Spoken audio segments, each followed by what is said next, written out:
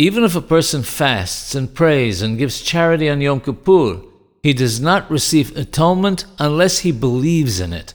On Erev Yom Kippur, we must eat well, and whoever does so is considered as if he fasted 2 days consecutively.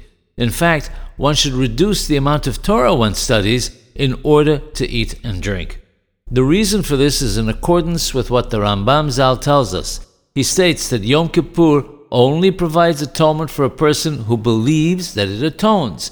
The Seudah, the festive meal that we have, demonstrates our belief that HaKadosh Baruch Hu will give us full atonement for our sins on the following day, which is Yom Kippur.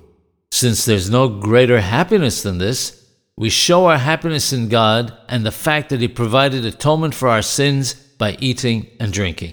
One must take care, however, to only eat foods that digest easily.